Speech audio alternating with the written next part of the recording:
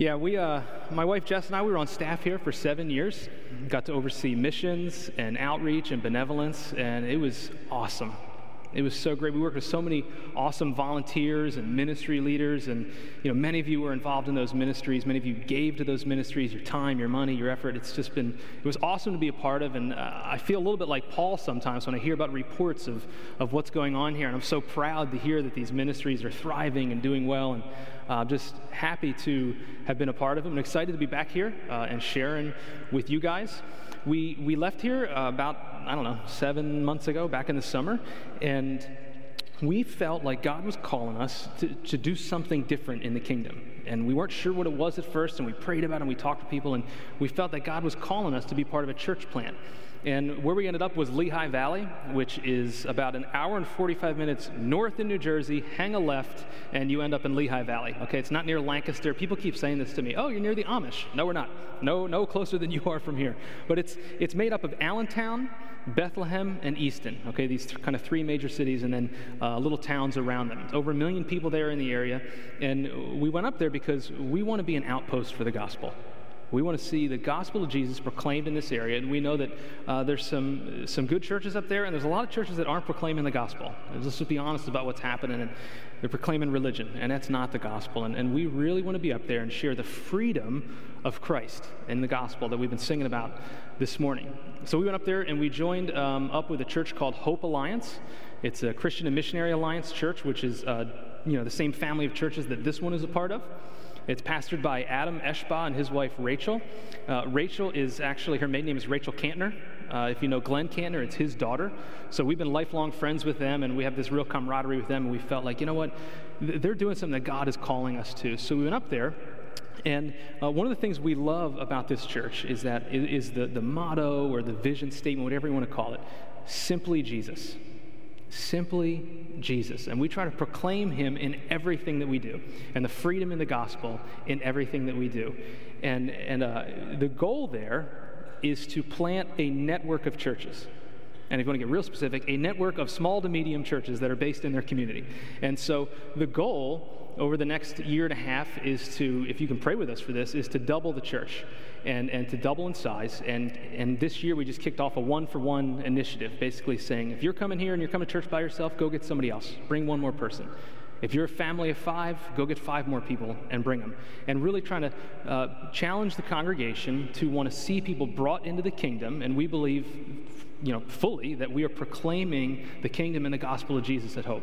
So we're challenging people to bring them to church. And then our goal is to, out of that, for Jess and I to plant a church.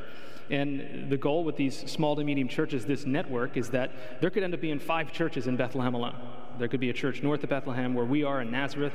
We're not sure yet. But we know that we want to grow the church and add people to it, and then take some of those people, form a core team, and go and plant a church. Now, it looks a little different there, okay, than here. We meet in a school, and it is a hideous school, okay? It is ugly. All right, don't tell them I said that. I hope they're not watching the live stream. It's not pretty. But what we do every week is we have this trailer that stores everything, the whole church. It's in that box right there. All right, the sound equipment, the kids ministry stuff, we got pipe and drape, all this stuff. If you look inside, yeah, there it is right there. The AV guys love that the sound equipment's just laying on the ground. So we pack this thing up and we bring it over to the school, and we make the school into a sacred place where people come and they encounter Jesus, we have fellowship with one another, and the gospel is proclaimed. Now, I know, this is a new building. Everybody's a little bit like, I'm not sure if I like this seat. I don't like how it feels. The air conditioning, the heat. Listen, last week we had a guy with a lighter underneath the lock on the trailer trying to thaw it out. So I don't want to hear any complaining, all right, about this awesome building. All right, or you can just come up and join us if you want, and you can deal with the lock, whatever you want to do. But we love this place, and we're having a great time there and ministering to people. We've got community group meeting in our home, and the church is growing. We've had guests there, week after week, and trying to get them plugged in. But it's been a lot of fun. But I want to thank you. So many of you have given to us financially. If you give to the missions fund here at the church, some of that, those finances have come towards us, and sort of this nest egg we're forming for the church plant. People have visited, people have called, people have sent cards. It's interesting. Just when we would feel down or feeling sad about something, a card would show up in the mail. An encouraging email would come, and we really have felt bolstered by God through you. And I really mean that. I've heard missionaries say that before, and I've heard people say that. I'm like, oh, yeah, I have experienced it. It's real. And I thank you for your care. We've had so many people come and visit that our neighbor, who is also new to the neighborhood, she's like, what are you guys doing that you have so many friends already? Who are these people constantly in your driveway and staying in your house? Well, I'm like, oh, it's our old church friends, and they're coming up to see us. It hasn't been easy. I'd be lying if I said, oh, this was just a breeze. This has just been great. There have been days where we're like, what have we done? We left all the relationship stability that we knew. We have no shared history with people there. This is our church home. This is our home. I mean, I lived in Medford my whole life, so it was hard for us to do this. But God has sustained us, and we do it, and we know that it's worth it because the kingdom is worth it. Because the expansion of the kingdom at all costs is worth it. So thank you for supporting us in it. Thank you for lifting us up in it. Thank you for giving to us. Jess and I will be down front afterwards. If you want to come and say hi, we would love that. Nick said it was like a wedding down here. There was like a reception line afterwards. It was great to see everybody. Please come down and say hi. We would love to talk with you. What I want to do today is share with you a little bit what God's put on my heart. And I thought, okay, the staff is away. The elders are away. What can I say? What can I get away with? And I really feel like God said, look, this body of believers, this church family here that I have been a part of, has been on this climb over the last 15 years since the dream of this place was started. I was on one of the original KV teams when we came up with the logo and the design. Like, I've been a part of it. I know the energy and some of the mayhem that it took to get here to this place. And I felt like what God said was, you know what, while the staff is away, resting, let today be about rest. For you. For all the energy that you've put into this, the finances you've put into this, the prayers you've put into this, I want today to be rest. I want it to be a place for Sabbath. And my hope is that in proclaiming who Jesus is, and who we are in him, you can find rest. So would you pray with me? And I'm going to settle my heart and ask that our hearts would be settled as well. Jesus, thank you. Thank you that we can be here. We're here in this place, and it's a sacred place. Otherwise, it's just a building. But because you're here and we're here, it's sacred ground. Thank you for setting it apart. Thank you for setting us apart. And now we set apart this time to look into your word and look into who you are, and I pray that your spirit would move. And I pray ultimately that people would find Sabbath rest now and for the rest of their lives. I pray for people here who don't even know if they believe in you, that today they would see you in a new way, and their eyes would be opened, and they would love you and follow you. Jesus, we give you this time and ask that you'd be glorified. In your name we pray. Amen. So I'm going to be looking today, I'm not going to be looking, you can look if you want, in Mark chapter 4 and 5. And I'm not going to be reading it, I'm just going to be kind of sharing what's going on there. So Jesus is traveling around, and his disciples and followers are out in front of him, and he's speaking to them. And he starts talking to them about what the kingdom of God is going to look like. Now, if you've studied Jewish history, you know that at this point, Israel is still returning from exile. They've been carted off years before to Assyria, to Babylon, and they're coming back into the promised land that God had given them. And they're gathering there, and they're looking into the prophetic word from years before. And they're looking for hope. And what they know is that a Messiah is going to come. And that somebody's going to come, and they're going to restore Israel to its past glory, to where the temple is the central place of worship for them and for others. Either by subjugation or by willingly coming, they were going to come and give praises to God in Jerusalem. And the temple would be cleansed, and worship would be reinstated. Crops would grow, money would come in, no more Roman occupation. And they would live as sons and daughters of God, and God would be with them. But they knew that it was going to come through the hands of a Messiah. And it wasn't a Messiah like we think of now because we know who Jesus is. It wasn't a Messiah that they were looking for eternal life with. It was not just some spiritual world they were looking towards. It was an earthly kingdom they were looking for. They wanted God there and an earthly kingdom for them to live and prosper in. And they probably expected that Rome would be overthrown, that there'd be maybe some kind of military coup, that there would be political influence, there'd be religious influence, and along comes Jesus. And he's challenging the status quo, and he's challenging the religious leaders of the day. And he's doing miracles, and these insane things are happening, and people are thinking he's the one. He's the Messiah who's going to restore Israel. And they're expecting this great big thing. And then in Mark 4, Jesus starts talking to them about what the kingdom's going to look like. And you know what he says?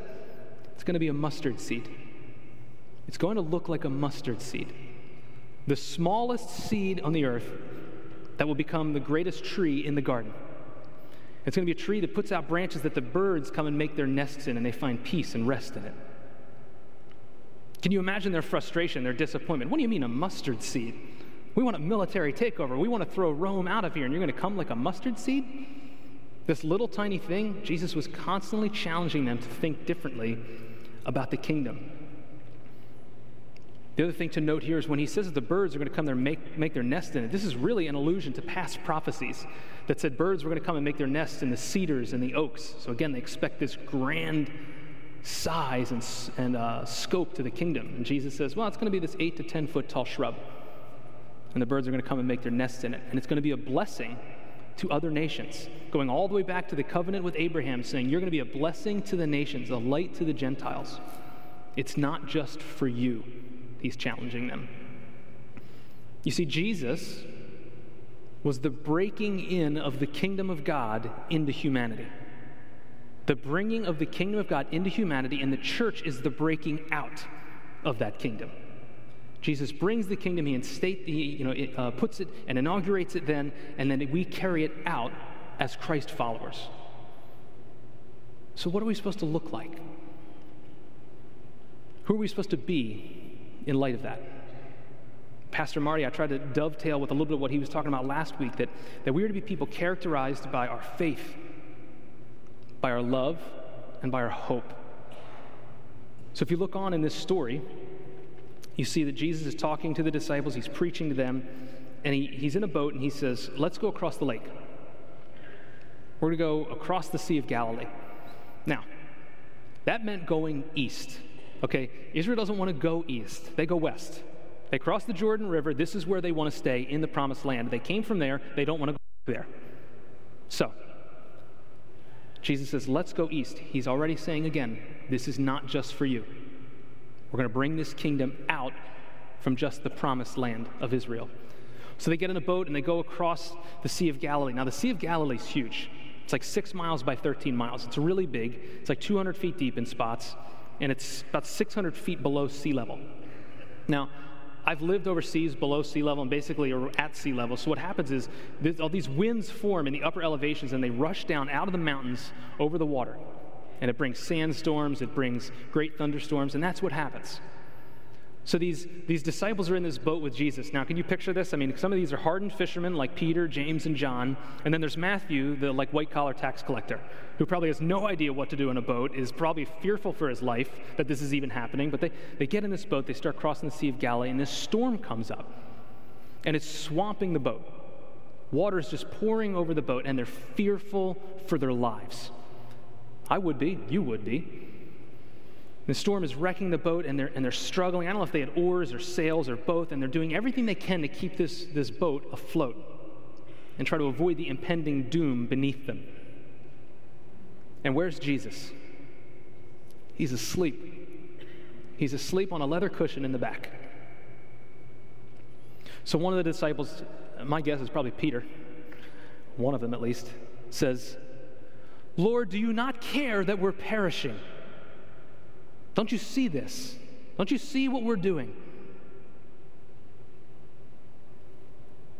Folks, a brief aside here. To me, this has religion written all over it. Don't you see how hard we're working? Don't you see the striving that we're doing? We're doing it for you, God. You told us to do this. Why are you not doing what we want in return?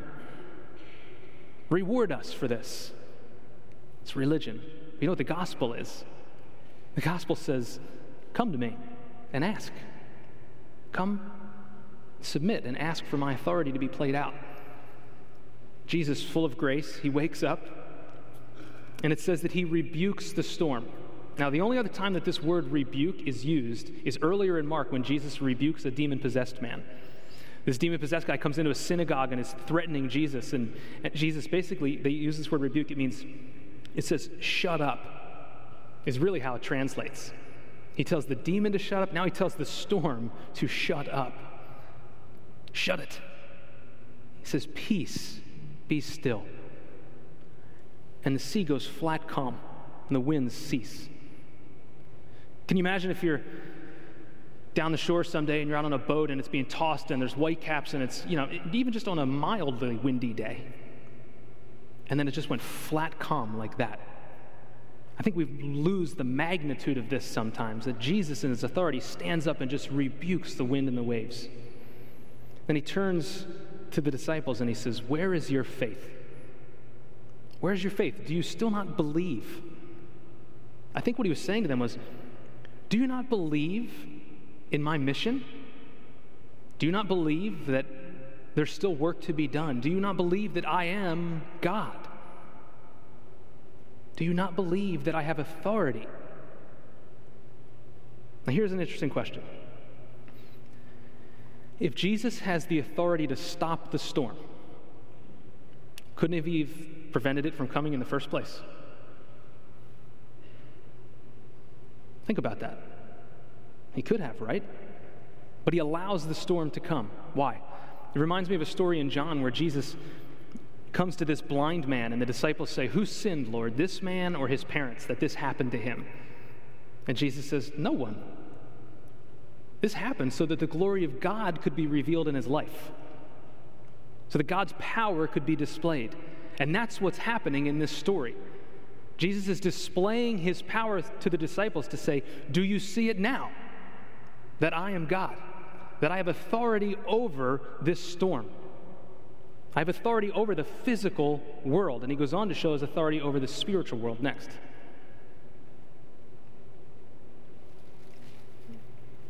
We will have storms in our lives. A lot of people come to faith in Christ and they think, well, if I follow Jesus, these good things will happen. That's religion, that's magic. If you follow Jesus, there will still be storms. But here's the key. Jesus has authority over the storms. Picture like a SEPTA bus in Philly, right? It's cruising down Broad Street, 40 miles an hour. If it hits you, you're in trouble, right? Plenty of power in that bus. But what happens if a police officer puts her hand up and says, stop? Stops. Because why? She has authority over it. See, Jesus can allow these storms to come into our lives to display his authority. And in it, we remember that he is God. So we are to be a people who are defined by our faith in a living God who has authority over all things. Jesus demonstrates it to the disciples here, and he demonstrates it to us still. And he offers salvation to those who will simply ask and come to him in humility. So we'll be defined by our faith. So they go on. They continue to venture across the Sea of Galilee. It's calm. They get to the other side, and this crazy thing happens. This man comes down the hill to them and greets them at the shoreline. And the text says it's this demon-possessed man, or he's oppressed by demons. Now, a little background on this guy. The townspeople know him, and he's been relegated to live among the tombs where they would bury their dead. Maybe there were some empty tombs there that he would go and stay in to stay out of the elements, but he's among the dead. He's living among the dead. He's naked. He's been cutting himself with pottery. Think about the self-destructiveness of that, which all humanity has, especially under the force of a demon oppression. And he's been cutting himself, and the people have put shackles on him, and he's broken them. And they've chained him, and he's wrenched the chains apart. Can you imagine how scared these people are of this man? And he comes down, and he meets Jesus straight on. And the texts say that the demons, when Jesus starts talking to them, saying they need to leave this man, the demons say, Son of God, leave us alone. Don't send us to torment now. Because they know two things. They know that he's the Son of God, and they know that their judgment is coming. Now, something to think about. If even a demon knows who the Son of God is, and they know what's coming. They have knowledge of who he is, but they don't submit to him. What does that say about our hearts sometimes? We proclaim Jesus, we'll come to church, we'll do our Bible studies, but we won't actually really bow the knee and submit to his lordship over our lives. Something to wrestle through, because that's religion. Again, coming and saying, oh yeah, I'm doing my thing, and I got the Jesus card checked off, everything's good, but I don't really live with him the rest of my life. The gospel says, come and submit. Turn your life over to him as Lord. So Jesus goes on speaking to this man, and he says, what's your name? And the man says, Legion, for there are many of us. There's so many demons oppressing this guy, they call themselves Legion. I mean, this is terrifying stuff. And Jesus basically says, you need to leave. You need to get out of this man. So the demons, like if this story wasn't weird enough already, the demons say, we don't want to leave this country. We don't want to leave here. Can you send us into those pigs over there? Can we have permission to go into them? Now, I haven't studied demonology a whole lot, but my guess is that the reason they wanted to stay in that country was they had a stronghold there. Whether because they weren't the covenant people of God, whether because they were willingly turning their lives over to this demonic power, but they wanted to stay there. And Jesus says, yeah, you can go into the pigs. So it says the demons go into these pigs, and a herd of pigs rushes down the shoreline into the water, and they all drowned. 2,000 pigs drowned. Now, I don't know if you've seen a pig driven by a pig farm, pig truck. This is a large animal, okay? This is not cute little piglet. Like, this is a large animal. Imagine crossing over the bridge into LBI someday, just driving, and a herd of pigs rushes by and goes into the water, and you look down, there's 2,000 dead floating animals in the water. I mean, this is gross. This is insane. So the guys who are there herding the pigs freak out. And they go running back into town. You gotta come see this thing that happened. There's like, remember the guy who's cutting himself in the chains, and he's crazy, he's naked, and the pigs, and they're in the water, and they're dead, and the guy, and the Jesus, and they're going crazy. So all the people come rushing out of the city. And they go out there, and now they see Jesus, they see the man sitting in his right mind and clothed, the texts say, and they see their livelihood, the 2,000 pigs that they've probably been selling to Rome, floating in the water. And they don't know what to think.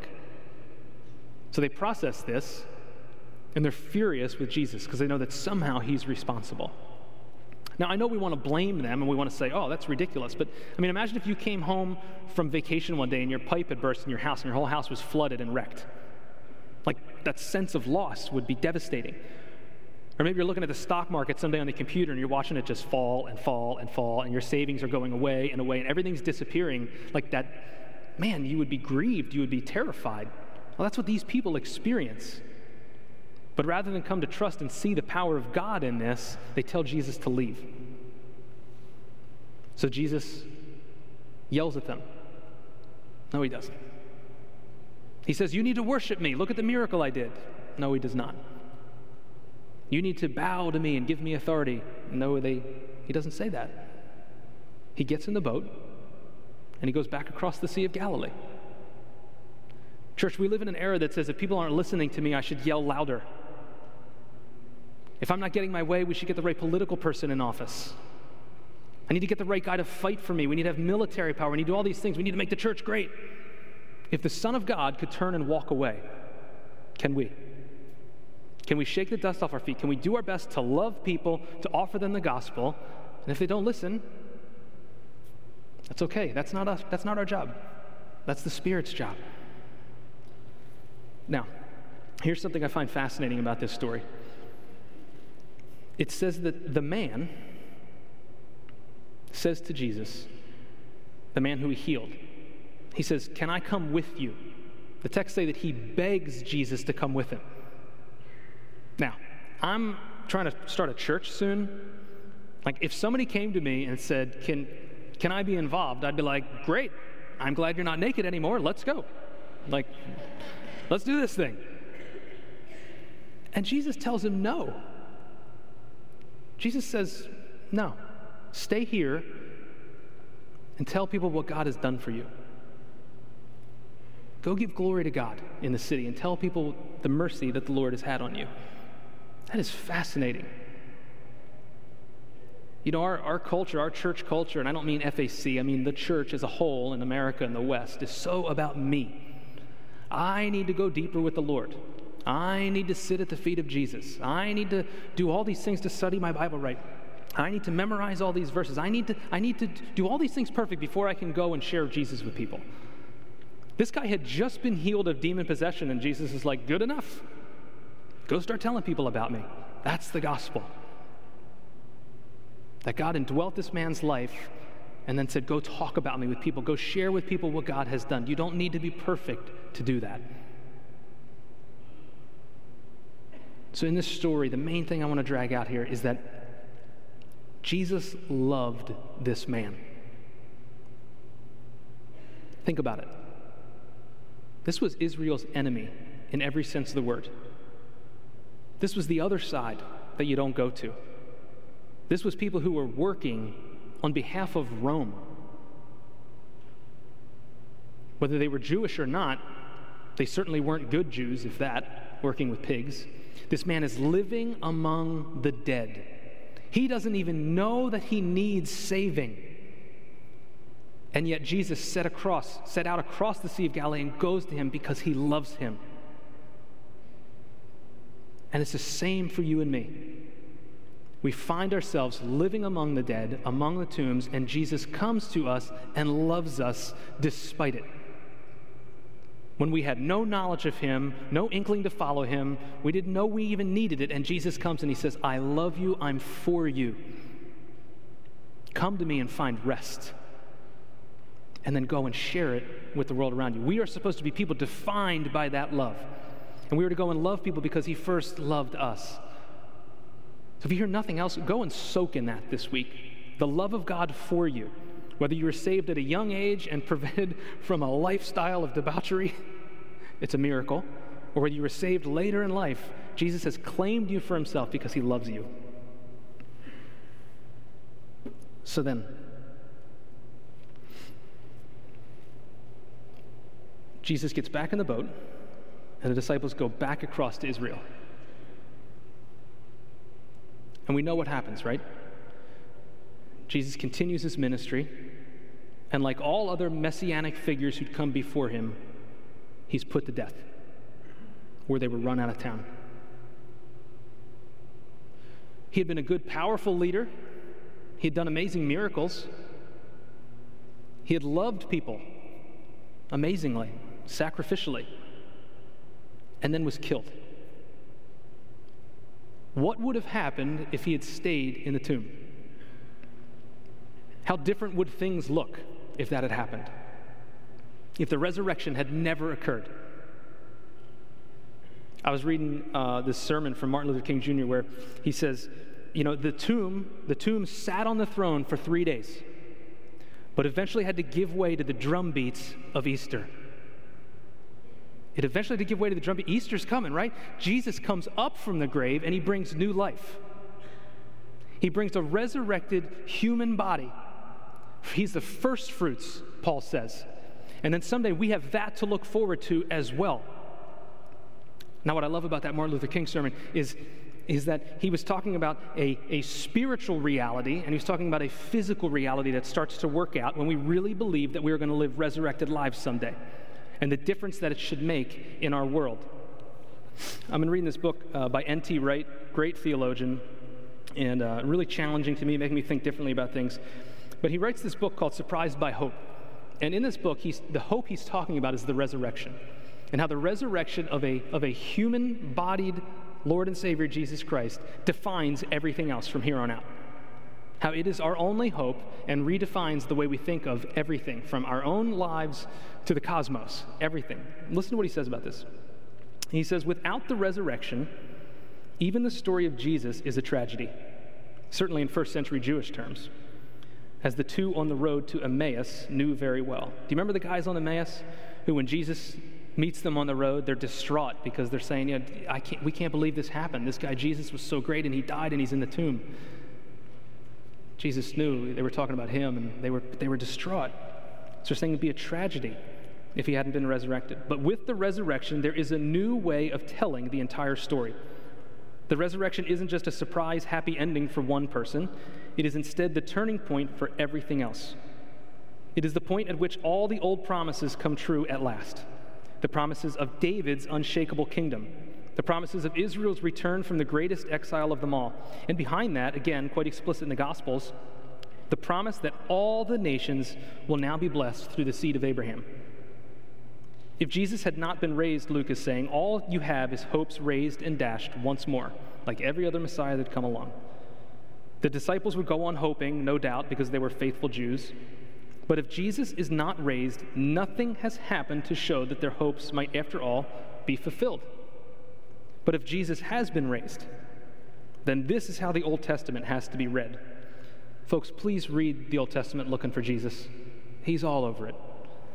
He says, if this is what happened, read the Old Testament like this: as a story of suffering and vindication, of exile and restoration, a narrative that reaches its climax not in Israel becoming top nation and beating the rest of the world at its own game, but in the suffering and vindication, the exile and restoration of the Messiah, not for himself alone, but because he is carrying the saving promises of God.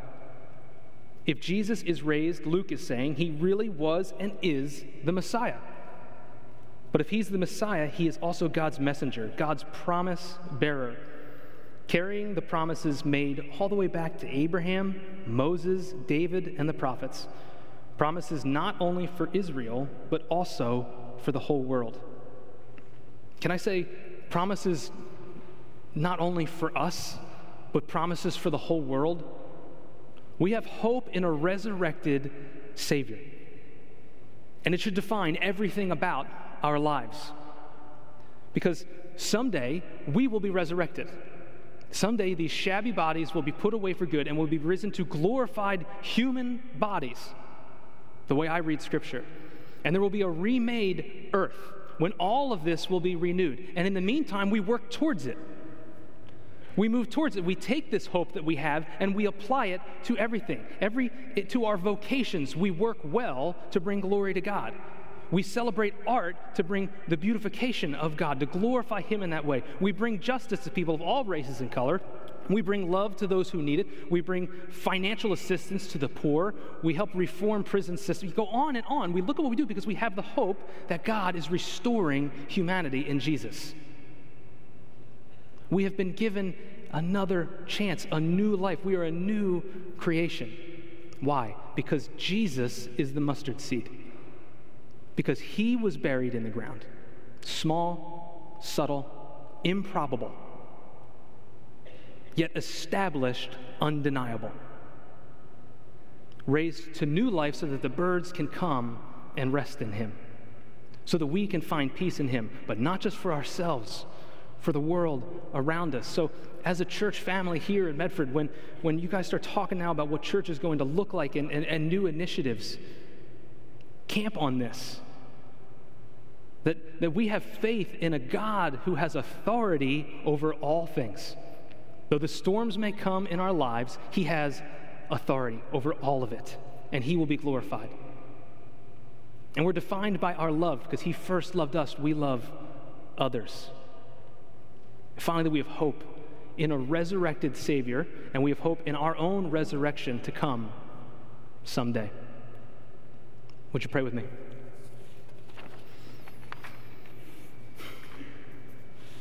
Jesus, you are God. There's nothing we can do to earn your love, even now as Christ followers. You give it to us. We don't need to be perfect. We don't need to be great. You love us. Help us remember that. Help us live in the freedom of that. We sing about freedom all the time. Help us grasp that by the power of your Spirit, that we have been made free. We no longer need to fear religion, moralism, law, or man. that we have your love and your faithfulness to us. God, empower us by your Spirit to be faithful, to remember that you have authority.